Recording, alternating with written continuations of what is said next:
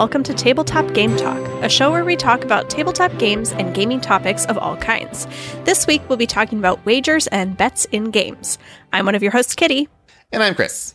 And today we're going to talk about games that focus on making wagers or bets to win. In other words, it's not how well you do, it's how well you're able to predict what will happen. What is it about these games that make them different, and why are they so much harder than just trying to win in a more traditional fashion? But first, a thank you to our Patreon friends of the show, Adam Harrison, Miles Clark, Sahara Wentworth, Michael Finley, Listener Doug, and the Gift of Games in Grace Lake. Huge thank you to all of our other patrons as well. Hello, Kitty, we don't have a Fletcher. We're missing a Fletcher. What? We're missing a gravelly tone and seriousness this week. Seriousness. So. A little bit of a gruff on the side.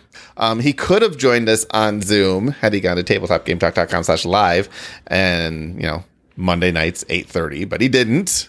To be fair, I think he's dying, so. Whatever. He could at least be on our Discord, which he's not, but if you wanted to be, you could find the Discord link in our show notes. And he could be playing games with us on BGA, which I don't think he is. Is he in the Look at the Stars tournament? He might be. I think I made him do that one. If he was, he's probably not anymore. Is everyone losing? Unless he did a lot better than me.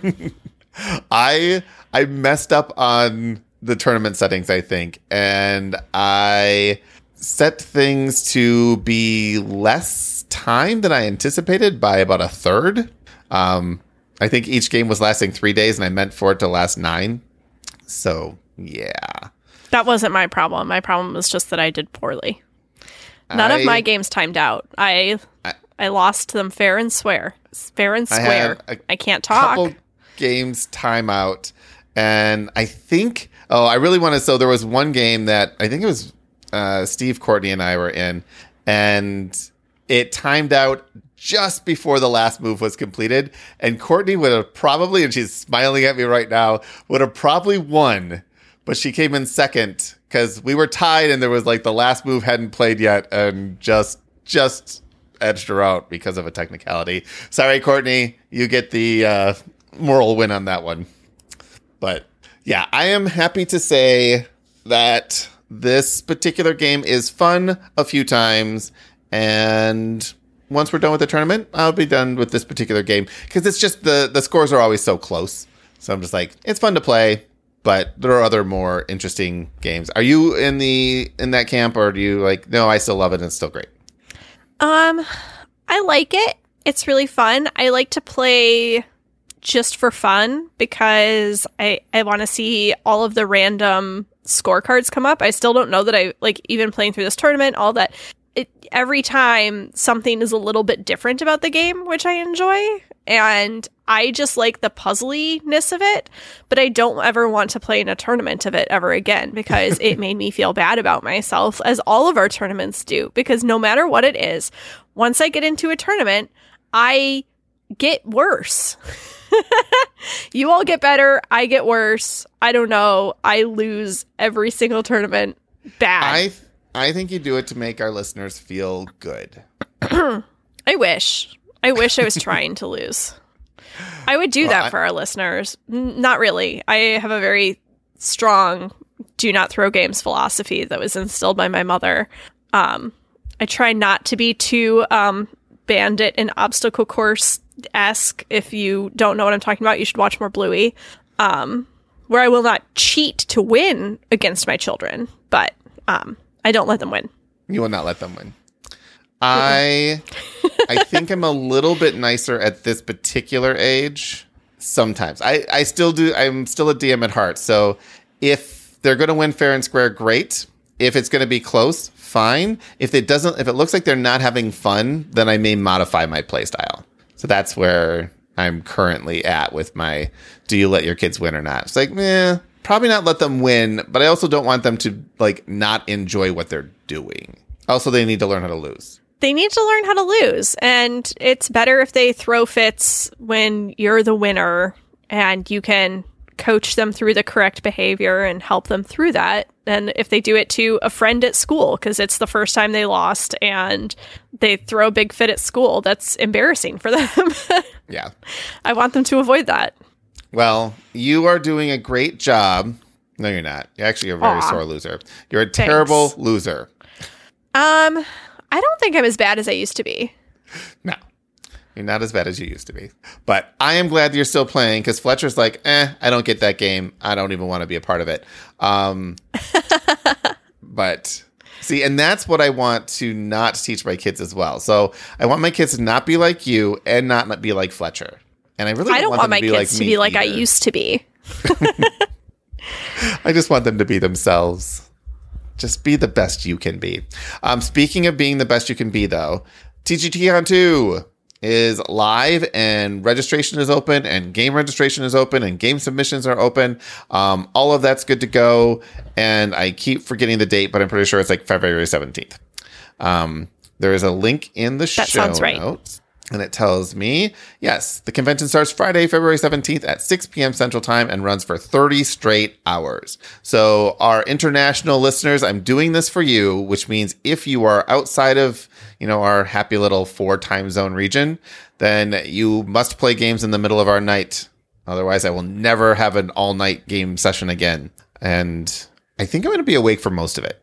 There'll be like 6 hours that I sleep, but I think I'll be awake for most of it and playing games. I still haven't decided if I'm playing anything but Great Western Trail. I don't know. Did I say last week that my goal is to play 50 games of Great Western Trail this year? I think I can do it. I don't know if you said that. Well, I am saying it also, now. I'm looking at my... Oh, I just don't know how to read a schedule. I'm like, why do I have an overlap? I don't. No. I need to add more games, though. You do need to add more game. I did make it so that you can register for multiple games at once, so there's no blocking there, mostly because I'm rounding up on the times. But the intent is all games are played in real time, although they will be set up as if they were turn-based, so that you're not stuck with a 3-minute timer or anything like that. But the idea is so for those who weren't in part of TGTCon 1, there will be a Discord channel for each game. You join it on BGA at the set time. You join the voice channel in Discord. You can do video if you want to. And you chat, you hang out, you play your game like you were playing it in person, except it's, in BGA. You don't need to be good at the game. You don't even have to know how to play the game. Although it's probably going to be a little bit more fun if you have at least a foundation of understanding. But the nice thing about BGA is you don't have to know the rules and it's not going to let you break them. But yeah, it's easy. It's relaxed. It's, don't be afraid. I have some friends that are literally like, well, I don't really go on your Discord because I'm afraid of your listeners. I'm like, don't be afraid of them. They're fine. Most of them are nice. Courtney's not, but she's just cutthroat. And watch out for Sully because that guy. But no, it is about as friendly as an environment as you could possibly play in, and I enjoy every single game I've played. Who was I talking to the other day? Oh, I think I was talking to some coworkers, and they were talking about whether or not to put your name out on the internet or not. I'm like, I don't really care. Like, my listeners, I haven't found anyone who's like trollish.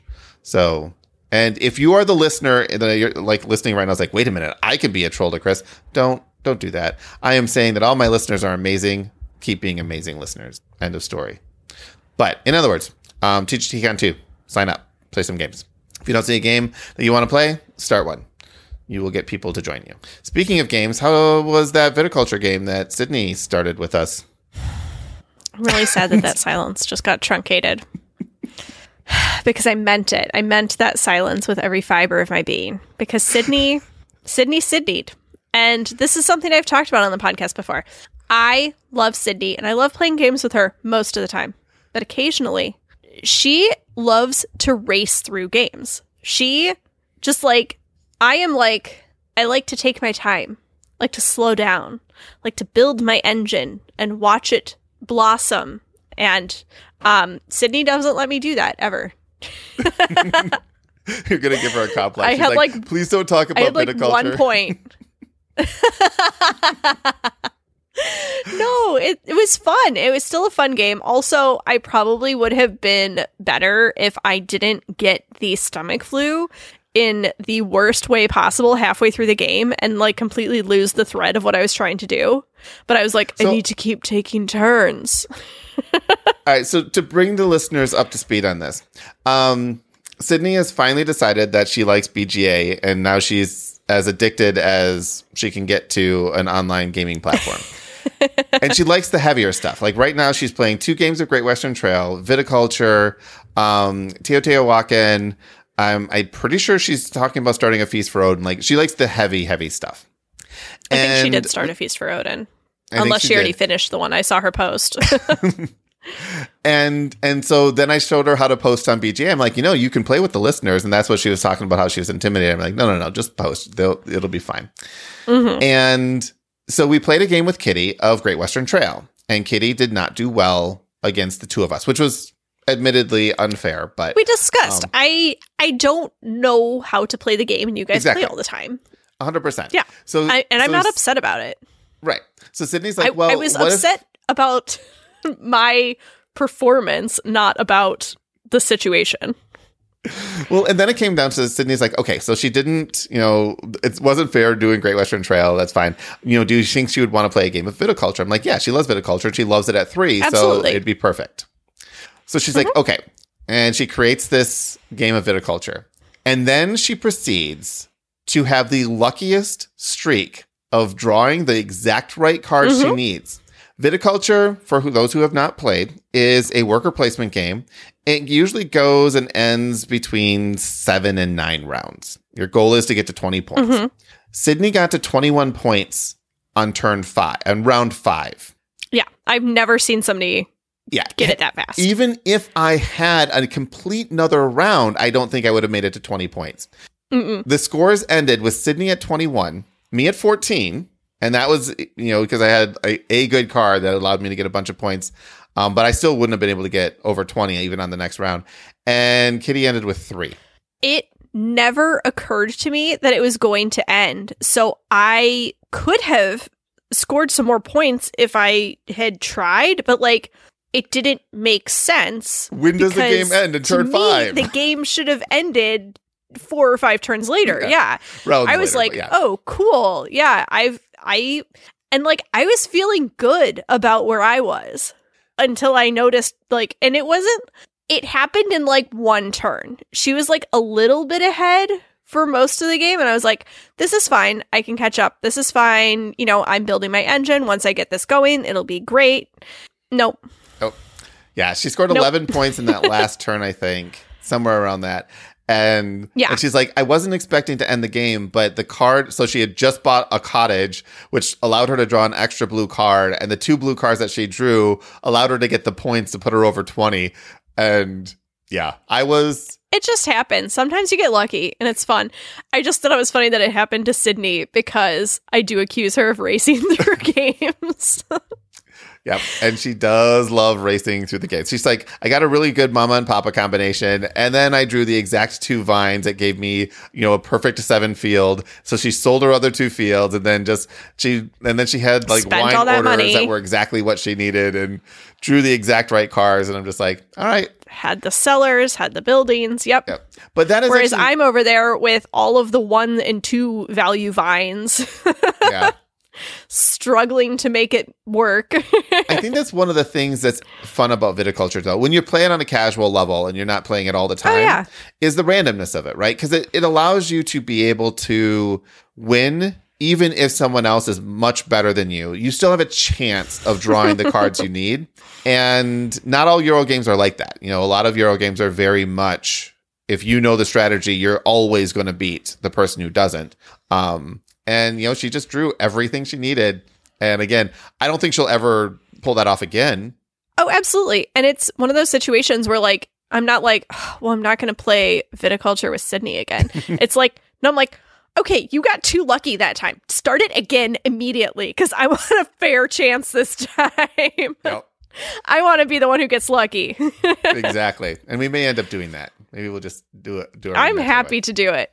Right. I do not want you to think that I'm I'm so salty. Sydney beat me and now I won't play again. Because that was not how I felt about Great Western Trail either. My problem with Great Western Trail, honestly, I would start a game of Great Western Trail again with you guys tomorrow because after that podcast where I complained about it, you showed me the board and was like, oh, these were the points you're missing. This is why you're losing to us so badly. And now I'm like, oh, I get it.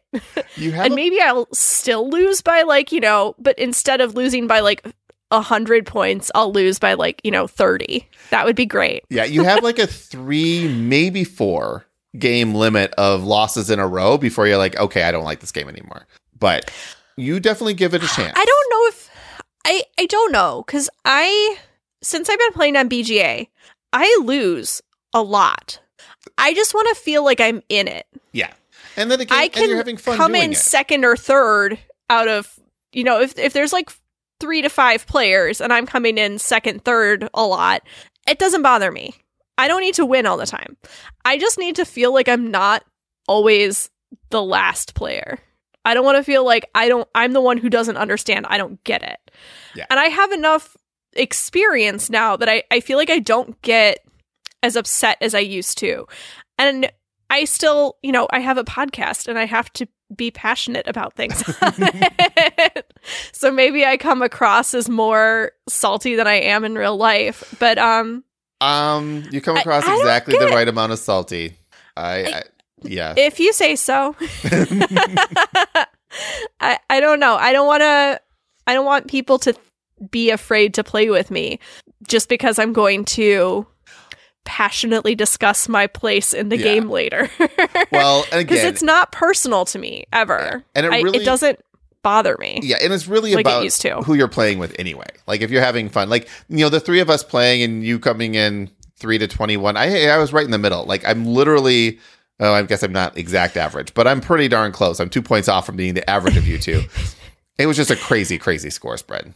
And I think you're close, you're literally closer to Sydney, so you know more of what's going on a little bit behind the scenes. So maybe you saw this coming more than I did, because I was blindsided by that's the end of the game. So she told me, she came out, she's like, I'm so sorry. I drew exactly what I needed. I'm going to end the game this round.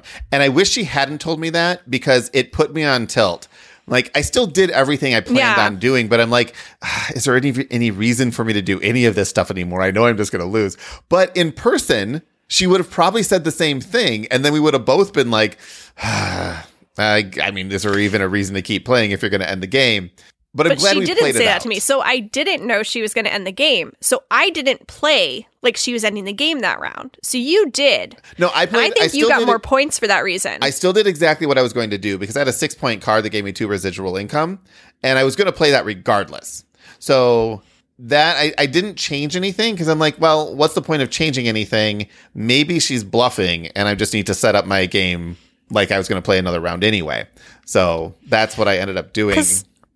I think what I did was I made a sparkling wine, and I could have made 2 lower value wines and filled those orders instead of planning for the future for my higher value order. Yeah, you would have still lost. I would have still lost, but I could have had 10 points instead of 3. Now watch this segue. Didn't matter. What if it wasn't about winning or losing? What if at the beginning of the game you got to bet on who was going to win? And then at the end of each round, you got to pick someone else. Well, you get to pick again. It's like, okay, I'm going to double down on Sydney, or I'm betting on myself right now. And then depending, the bets themselves is the actual winner of the game. And it does nothing to do with the score of the game itself. I don't like if it has nothing to do with the score itself. Well, it does. I mean, obviously, you're betting on where those scores fall down. Interesting. I would feel disloyal if I didn't bet on myself. I don't know. Well, so even if I know it's a bad bet. Yeah, I don't know. That's what we're talking about today is bets in games. And there are 4 games that we're going to use as an example. So for our listeners, we are going to quickly cover those 4 games to kind of set a conversation precedent. Kitty, I'm going to let you explain the first one. Any of the ones you want, whatever one you're most comfortable explaining as to how they work. I don't know if I'm qualified to these. So I'll start with Downforce because you made me watch the video and I feel at least confident in the betting aspect of this game. So it is a racing game, and throughout the race there are these yellow lines that the cars will cross. And each time the cars cross the yellow line, you are able to bet on who you think is going to be the winner. So you get, I believe it's 3 chances throughout the race to place a bet. And at the end of the game, your score is both, it's how much you spent at auction is like negative, plus how much you won in your bets is positive, plus how much you won from the actual racing. And those are all accumulated up into your final score. Yep. And the majority of your points are coming from those bets. And they don't have to be on your own car, right? If your car wins, great. And that's why the auction is subtracted, because you can buy more than one car, depending on the number of players. But you lose that money because you spent it buying cars. So when you're playing it, it's fun because, like, okay, I'm the blue car, you're the red car. And in a traditional racing game, I would want to get my car across the finish line first. In this game, all 6 cars are always on the board. And on your turn, you could move any of them. And you may set yourself up to be like, okay, I know I'm not going to win, so I'm not going to bet on me. I'm going to bet on Kitty, knowing that she's going to go all out. But if I can get the green car in front and maybe make her bet on the green car, and then I know I'm going to sabotage the green car, but then I don't know what cards you have, because everybody has, different cars that can move cars different ways. The whole game is set up around those 3 betting lines. And that's Downforce. Downforce, it's a very good, simple, easy game to get into. And anyone can win because all you have to do is know who's going to win. You don't have to be the winner yourself. So that's one kind of betting game. Have you ever played Wits and Wagers? Nope. All right. So Wits and Wagers is one of the very few trivia games that I am willing to play. I still hate trivia. I'm not a huge fan of Wits and Wagers. Because it's not a trivia game. It is, but it's a betting game. Barely. So Downforce is to racing games, as Wits and Wagers is to trivia games. Is the Trivial Pursuit. It's not about knowing the answer. It's about knowing who knows the answer or who is closest. So the way Wits and Wagers works is I ask you a question. How many stoplights are in Chicago? And that's the type of question. Nobody knows this exact answer. There is an answer on the card, but in general, it's not one of those questions that someone's just like, oh yeah, I know exactly how many that is. So Kitty may guess, 10,000, and I may guess 7,000, and Sydney guesses, 15,000. So we have a spread there, 7, 10, and 15. 10's in the middle, so it's worth the least amount of points, and 7 and 15 are on the outside, so they're worth a little bit more. And you can actually go, I think you can have up to 8 people playing. And so now what you're doing is all those answers go up on a board, and you're going to bet some of your chips on each answer, or on an answer. I actually spread them out around two, I believe. Maybe you can only bet on one. I think you can only bet on one. No, you can spread out your chips. Can you spread them around? Okay, so you can spread out your chips, and you're basically trying to get a return on that, right? So 2-1, 5-1, 10-1, depending on how many players you can get. Some long odds in there. And as long as you are good at determining the odds, then you're great. So say I said 1,000 and Kitty said 10,000 and Sydney said 12,000. Well, that 1 to 10,000 range is a much better odds to bet on than the 10 to 12,000 range, because, that's just the ranges, right? Or maybe I just think it's over 12,000. I'm going to do that. So that's where the game really shines, is in trying to play those odds and see the answers. And then when you actually see the results, okay, whatever, and if you had the right answer, the one answer that was closest, you also get bonus points, but nothing compared to how many points you get for betting. Well, you don't get bonus points. You get more chips. Right. You get to bet. Yeah. So you get more, you can spread out your chances more, or double down if you feel like you're right. Yeah. So there is a little bit of it, even if you're just good at guessing, you're going to have a little bit of an advantage, or if you have a little bit more basis of knowledge. I watched the video you sent me. So they were playing, how much does Wonder Woman weigh? And the 12-year-old boy obviously had no idea what an adult woman should weigh. But hey. Yeah. It's a fun game. It's fun. It's great. And the betting turns it into a very casual game. So Downforce and Wits and Wagers are both what I would consider very casual games. Michael says, but she is an Amazon, so that could skew the weight a bit. You know, she looks light. Apparently, it all doesn't muscle. very much. It doesn't as much as you think it should, maybe. All right, so our next one... You can Google this answer. I don't remember it anymore. I'm not going to... Yeah, actually, if you like Rodney Smith, so Watch It Played, watch the Wits and Wagers one, because that video is about as retro as it gets. Both of his kids are in the video. It was. It had to be like a year one video. It was fantastic. It was an old one. So the other one is Texas Hold'em, and i.e. poker, but I'm going to use Texas Hold'em because I think that's one of the more common that you would watch. This game... It also has a little bit more complex of a betting structure. Yes. Than some other pokers. Yep. And there are multiple different ways that the betting structure can work on this. But like most poker games, and we should do an episode on poker someday. I just figure we're just going to keep saying it until Fletcher we hit better be there 500. for that. Episode 400 is poker. I've already said it. So 2 more years and you get a poker episode. I think I'm going to be on an airplane that day. Listen to previous episodes to understand. So Texas Hold'em is a poker game. You're trying to score the highest poker hand. And the way the game works is you're dealt 2 cards face down. Everyone is dealt 2 cards face down. You look at your cards, and then you can place a bet. Back up. First of all, there is an ante portion of it. 2 people have to put in an ante. One person's going to put in a lower ante, we'll say $2, and the next person, or 2 M&Ms. And the next person's going to double that, 4 M&Ms. So this is like a 2-4 bet. Now, no one else has to put in M&Ms for that first round. But you get your 2 cards, and you get to decide whether or not you want to stay in the hand or not. If you do, then you have to match the highest bet so far, which is 4 M&Ms. So I look at my cards. Yep, I like it. I'm going to throw in 4 M&Ms. Kitty's the one who bet 2 M&Ms. So when she looks at her cards, she only has to put 2 M&Ms in to stay in the hand. And then the last person who bet 4 M&Ms, they get to look at their cards and say, yes, I want in. In that case, we all called the initial antes. At any point, though, someone can be like, oh, I have a really good hand. So I see your 4 M&Ms, and I'm going to put 8 M&Ms. Typically, you're doubling. There's different betting rules depending on the style, but, say I put 8 M&Ms. Now, if Kitty wants to stay in, even though she's 2 M&Ms in, she needs 6 more M&Ms to stay in. Put in 6 more M&Ms? Yep. And the original person would have to put 4 M&Ms to call, but any of us could raise.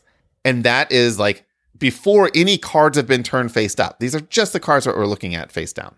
Then 3 cards are revealed all at the same time. We go through another round of betting. Another card is revealed. We go through another round of betting. Another card is revealed. We go through another round of betting. And then the final winner is the person who has the highest 5-card hand using the 2 cards in their hand with the 5 cards on the table in any combination, but you can only use 5 of those cards. Oftentimes in this game, you never actually get to the end of the hand. At least in like when you're for the pro level players, you're trying to get people to drop out before you have to see the end of it. Before even the first 3 cards get turned up, you could have everybody folding because I'm like, oh, I'm going to go 8 M&Ms and everyone's looking at their cards like, oh, I have crap. And then everyone folds. And then you take your 8 M&Ms plus the 4 and the 2 that were originally in there. And that is poker in a nutshell. Just get people to give me money without actually ever seeing the results of the game, if possible. Because if you don't see the results of the game, then you can't really lose, right? You're just trying to bluff people out.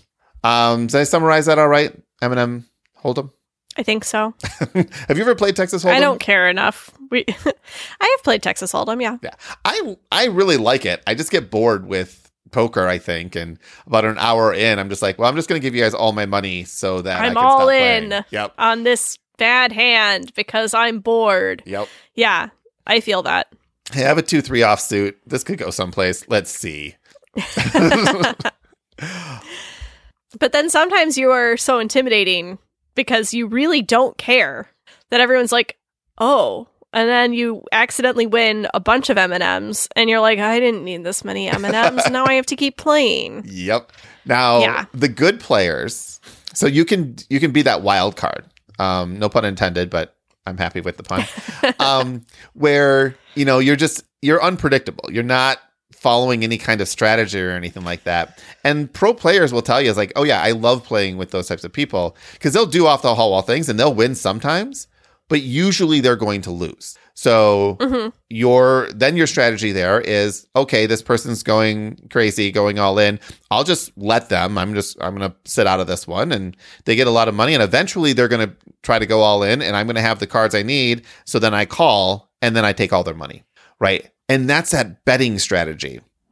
Christopher says with M&Ms you can eat them without doing nothing, but no. When you're playing M&M poker, you're not allowed to eat the M&Ms until the end of the session, because otherwise what happens is you get a tummy ache. You can eat Skittles though. We always had like a bag of M&Ms that we would give everyone, like, this is your betting M&Ms, and then like put the rest in a bowl to the side, because we would just eat those.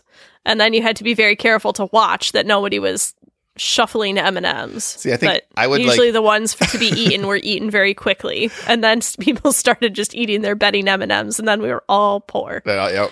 That's how that works. And that's Vegas. Yeah, that's Vegas. That's Dice Tower West in a nutshell. And the last game I want to talk about, and sort of the inspiration for this episode, is Marvel Snap. Which is barely a betting game. Oh, no. But that's the thing. I'll give it to you. It's only a betting game. And the more I get into it, and so you've played at least a few days worth of Marvel Snap. Uh-huh. And the more I get into it, the more I realize that this is not a competitive card game. So if you're unfamiliar with what Marvel Snap is, get out from underneath your rock. It's an app. Download it on your phone and play a few games. It's completely free to play, and you literally never have to spend any money on this, and you could still, Except you can. You can. You can spend lots of money on it if you want to. If you want to, you can. But you don't have to. Money basically speeds up how quickly you get cards, and getting more cards has you competing against fancy exclusive cards. Yeah, those are variants. They're not really power-wise. But listen to the Marvel Snap video. Well, actually, you're right. If you have the season pass, you get access to higher power cards way earlier than you would without paying for them. Yep. So the question is, that kind of came up is this a pay-to-win game? And the more I get into this game, and I will say we've been following my collection level for a while now, so I'm just going to let you know what it is as of right now. It's 1,974.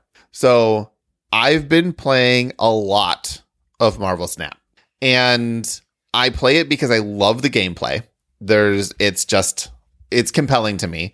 I love the speed of it, and being able to make different decks, because the decks are only 12 cards, and tweak things, and all of that stuff is it's really, really fun for me.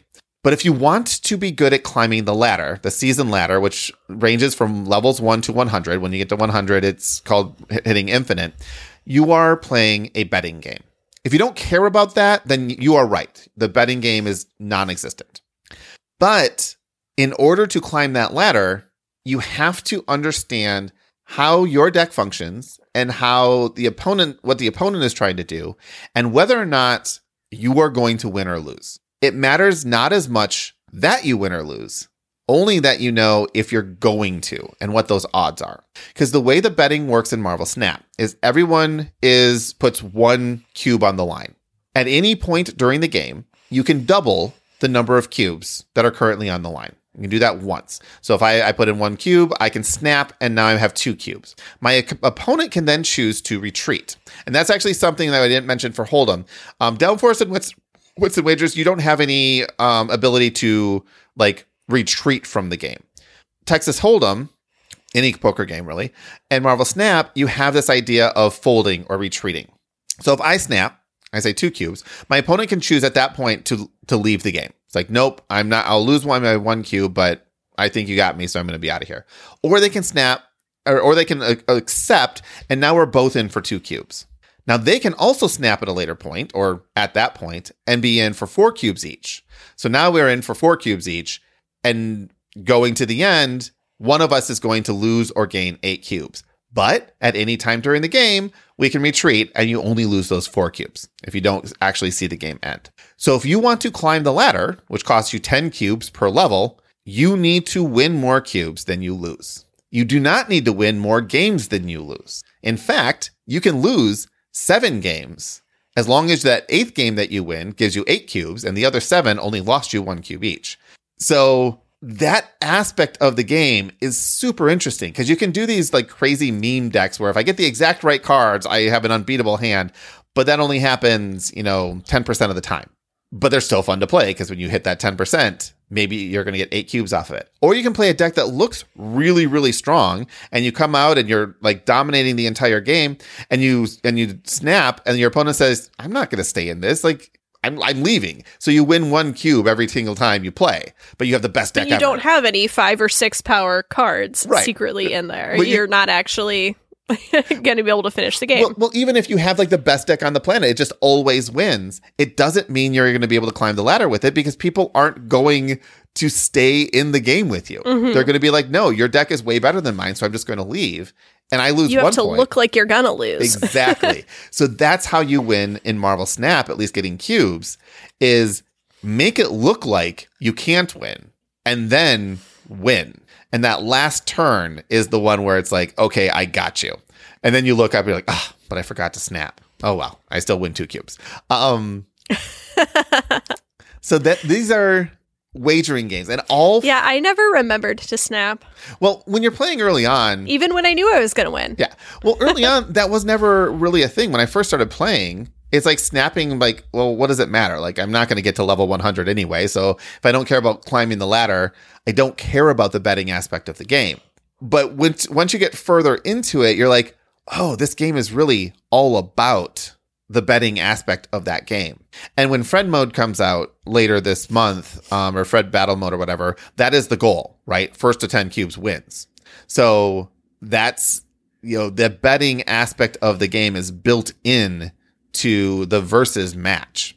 And I find it fascinating because what this does is it takes this card game and any other competitive card game, your goal is to win.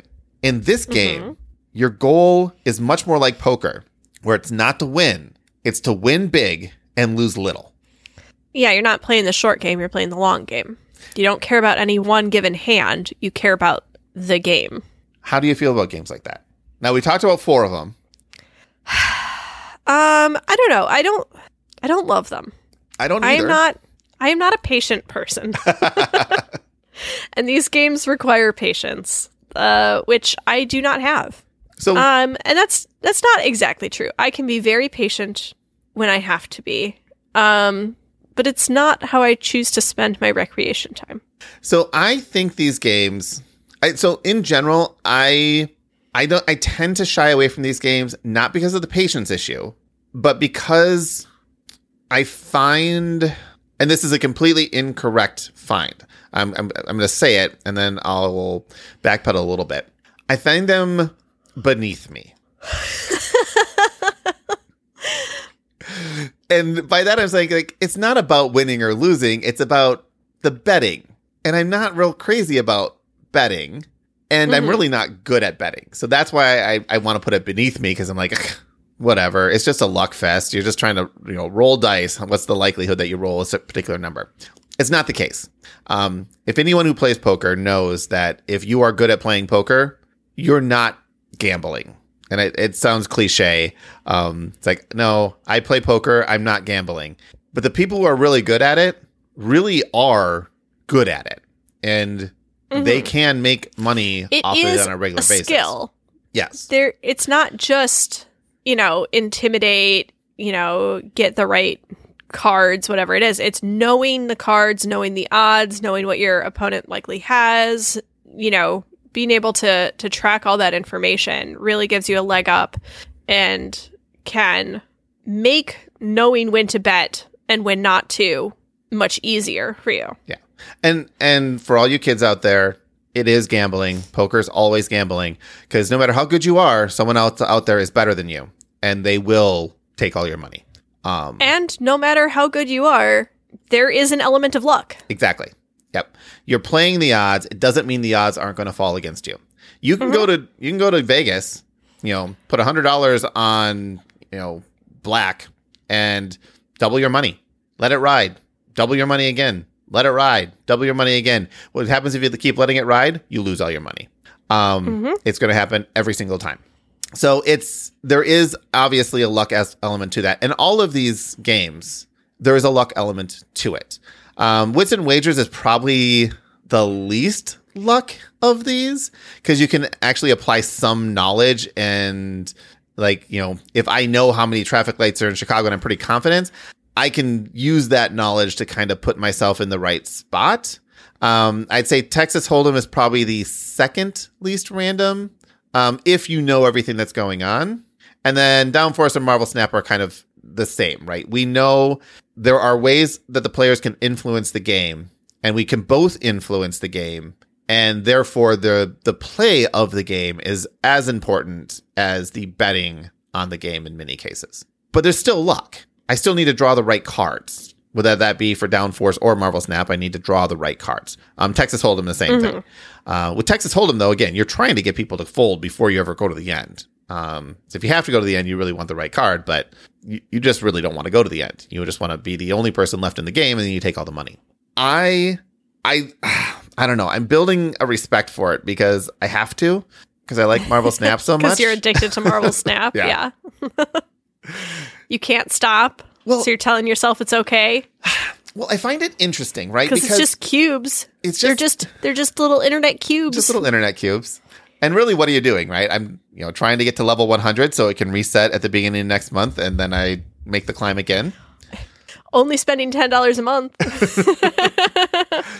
But for these little internet cubes. and I've said this many, many times. For a game that I play as often as I do with this, $10 a month is nothing. The amount of times I've spent like several $100s on a Kickstarter and not even gotten it out of the box is embarrassing. Where I'm like, if I can just take that, it's like that's 2-3 years of season passes on Marvel Snap that I'm playing like an hour or two a day, more sometimes. That's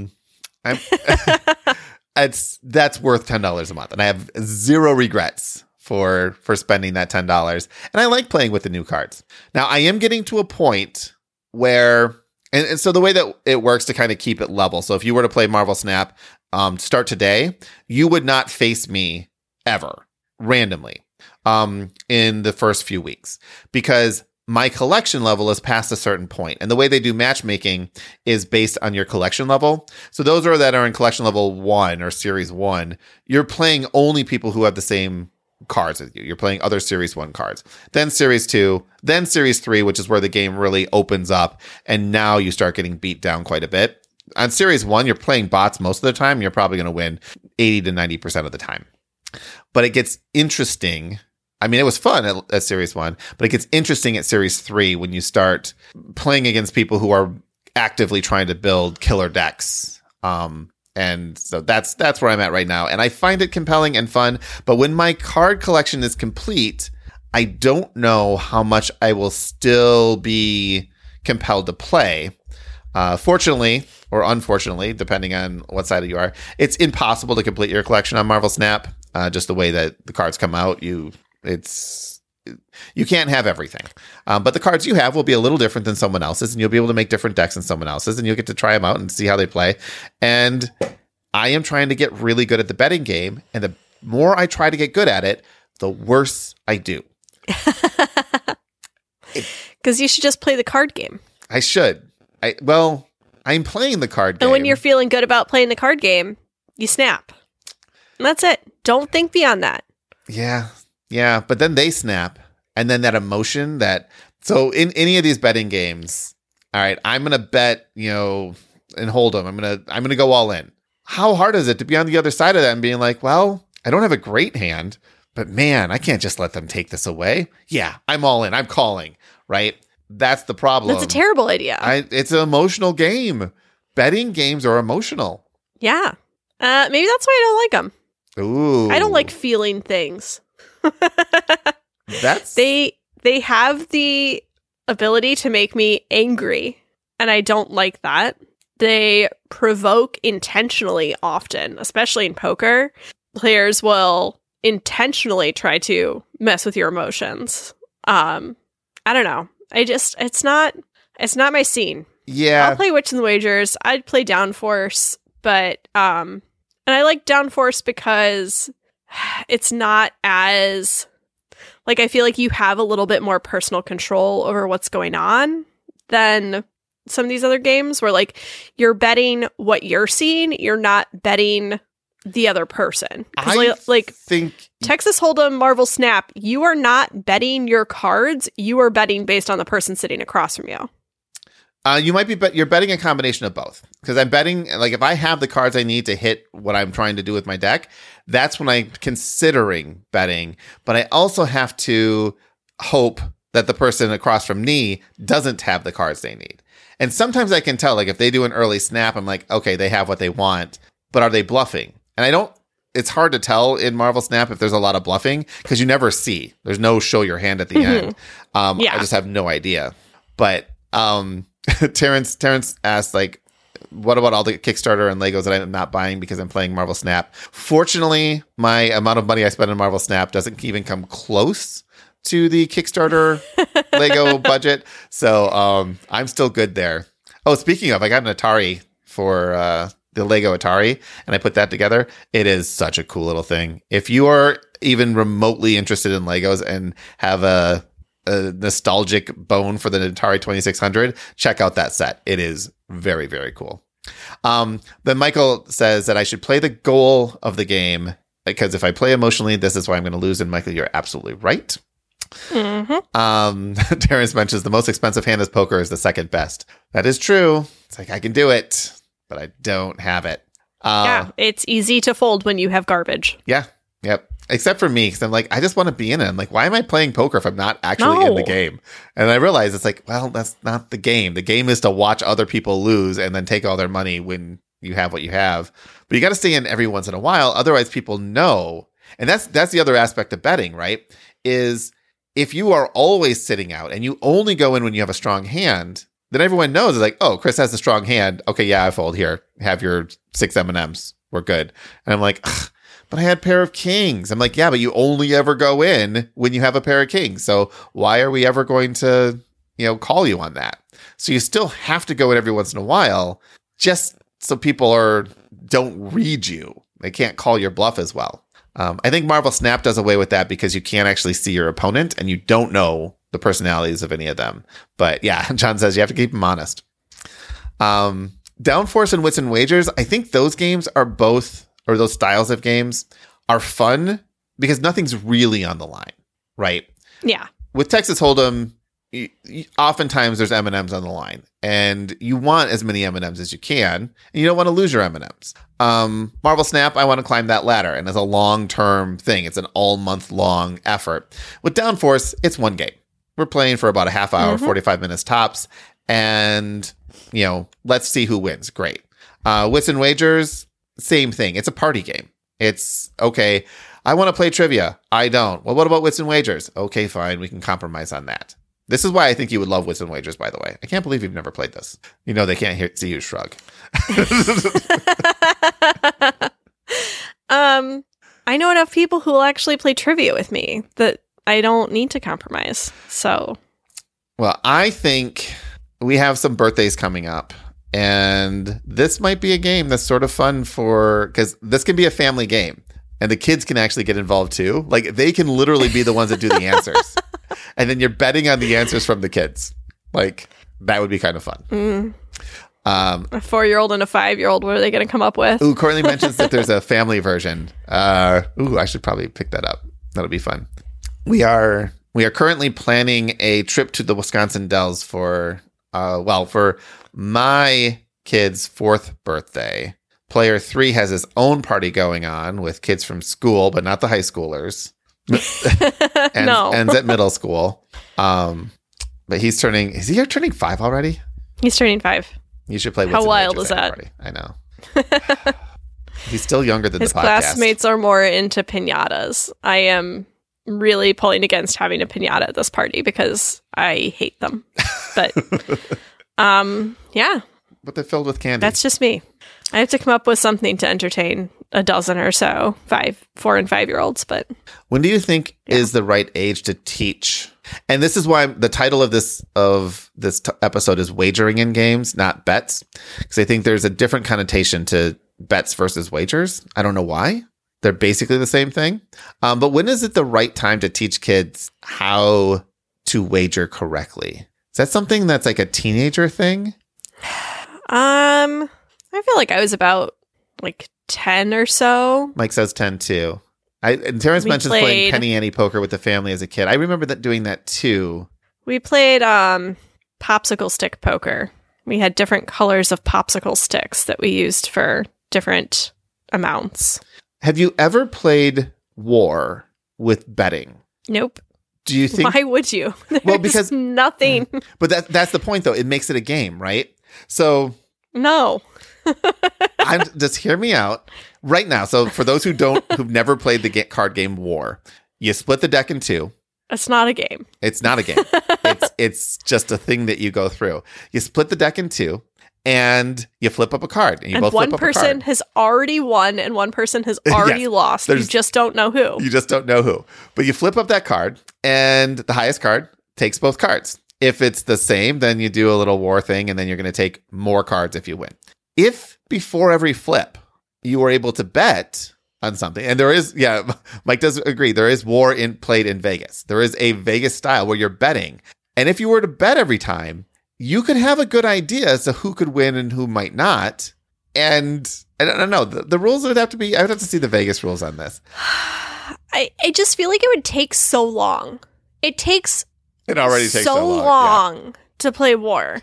Ooh, like, this is what you do. Why? You only bet when there's an actual war. So when you tie, then you both bet on who's going to win based on that. So then it's kind of narrowed in. I still have to play war. I just don't want to. You can't make me. I don't want to. So if Fletcher not been here, I was going to tell you guys to both bring 3 6-sided dice.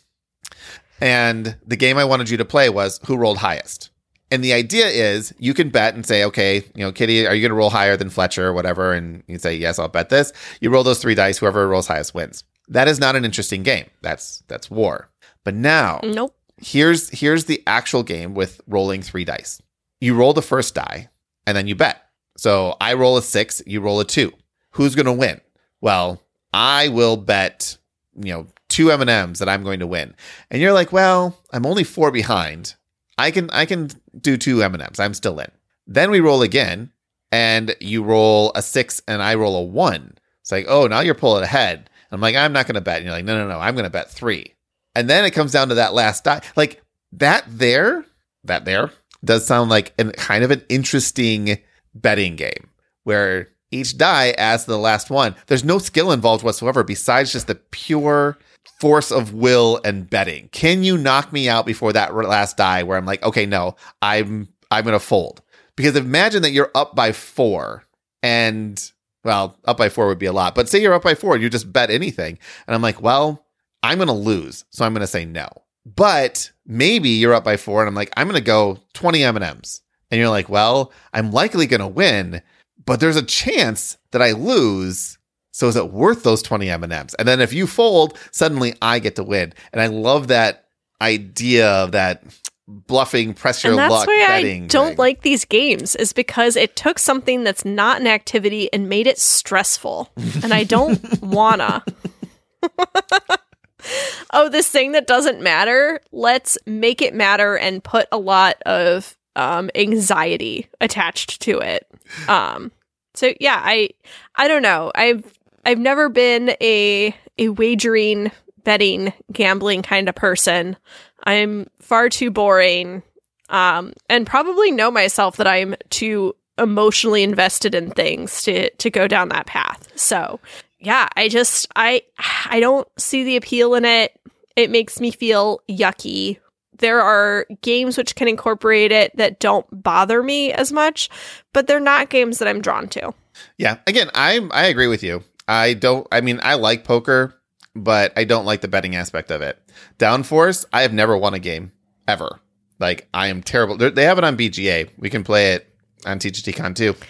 But I've never won. The only game that I have ever enjoyed a betting aspect, wagering aspect, is on my iPod Classic. There was a Vegas-style solitaire where you earned money playing solitaire, and it was all what you did and basically how quickly could you solve the solitaire. Did you have to put a wager up at the start of the game? I think it was like a table cost. So you put in like $5 or something. Oh, Mike says no. I don't remember this very much. My iPod Classic, I believe, still exists at my parents' house. It's being used as a white noise machine in their spare bedroom for when babies nap there. So I can go check it out. I probably have a bunch of fake dollars in there that Apple owes me for playing so much of this when I was in college. Well, I'm wondering if it's a betting thing or if it's just almost more like a points thing. It's more like a points thing. Yeah. Because I think it was like a table buy-in. You had to have like $5, air quotes. There was no real money involved. This is all just fake. And you had to like pay to sit down at the table, basically. And then you would play the solitaire. And if you took too long, made too many moves, you started losing money. And you could end up negative. But if you played quickly enough, you earned money in some way. That's all I remember. Interesting. That's the only thing I liked.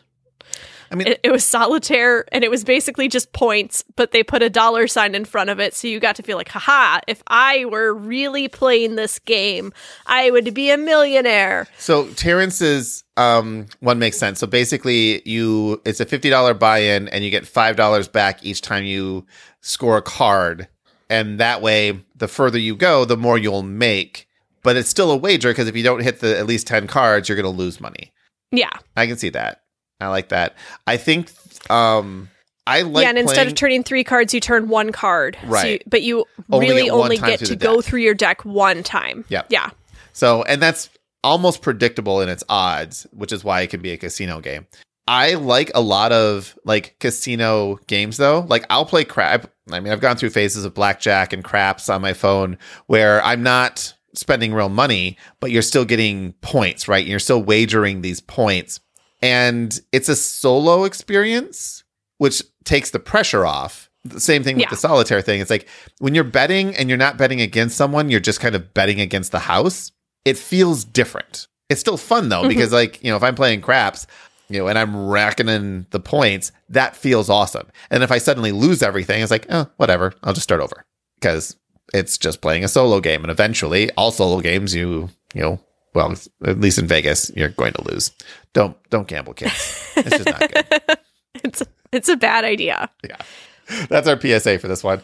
Just don't gamble. For this one, don't gamble. If you go to Vegas, go play at a casino for low stakes and divide the number of free drinks they bring you by how much money you lost. And that's how much you paid per drink. And you can decide if that was a good value or not. Yeah. And penny slots are not penny slots. And if you have a gambling problem, we should probably link to that hotline in the show notes here, Chris, because it is a serious problem and lots of people struggle with it. And we are not making light of it in any way.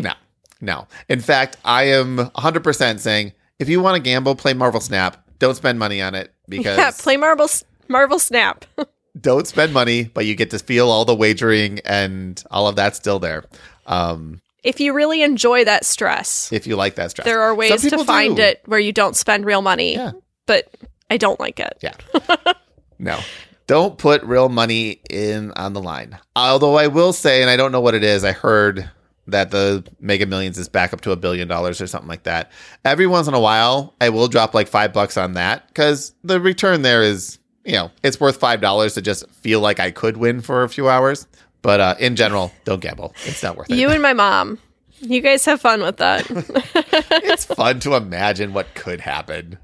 As long as you have the $5 to spare, it's not a bad way to spend it on a daydream. Exactly. But you should have the $5 to spare. Yeah. All right. I think that's enough. Maybe I'll make you and Fletcher play the roll 3 dice game next week. And no, thank you.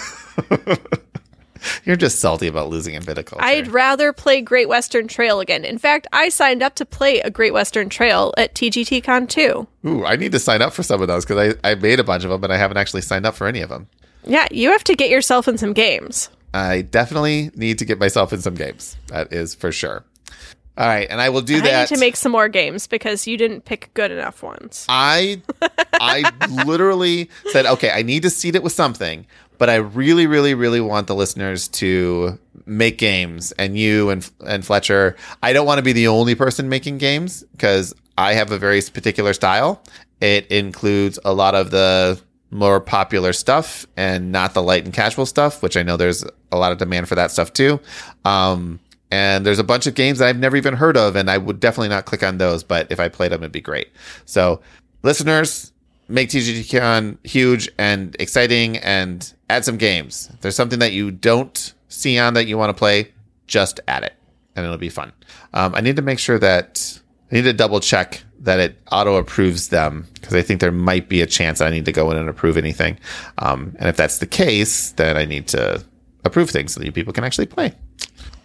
All right, Kitty, take us out. And you're reading all now, of this. I might be the only one signed up for any games currently. All right. Everyone step up. All right. Tabletop Game Talk is a proud member of the Dice Tower Network. You can be part of our live recordings Monday nights at 8:30 Central. Join our Discord to continue the conversation. It is also where you can join us and other listeners in a constant stream of online games on Board Game Arena. Sydney's there too now. The show notes have all the links you need, and you can always go to tabletopgametalk.com for more information and to search our growing archive of episodes.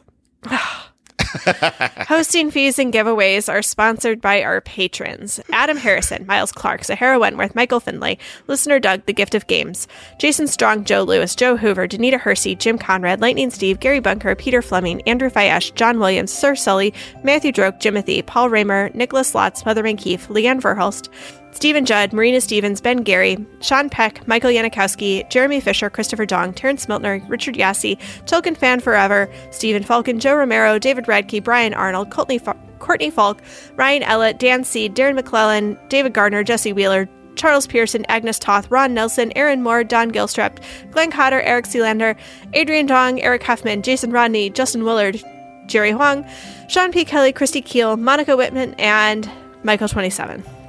That was very good, minus the sigh at the beginning to our wonderful patrons.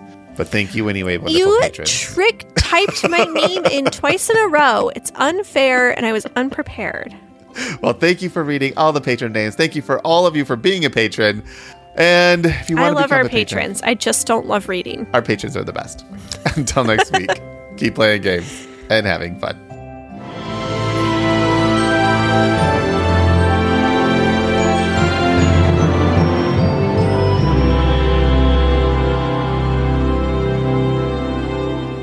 All right, so Wisconsin Dells. Do people who don't live in the Midwest know what the Wisconsin Dells are? I have no idea. Do you want to describe what the Wisconsin Dells are? Honestly, a little mad at Spencer because you guys were like, I don't think we're going to do it. And he's like, no, let's do it. I'm like, oh. It's really... I was trying to give you but it'll be fun. Yes.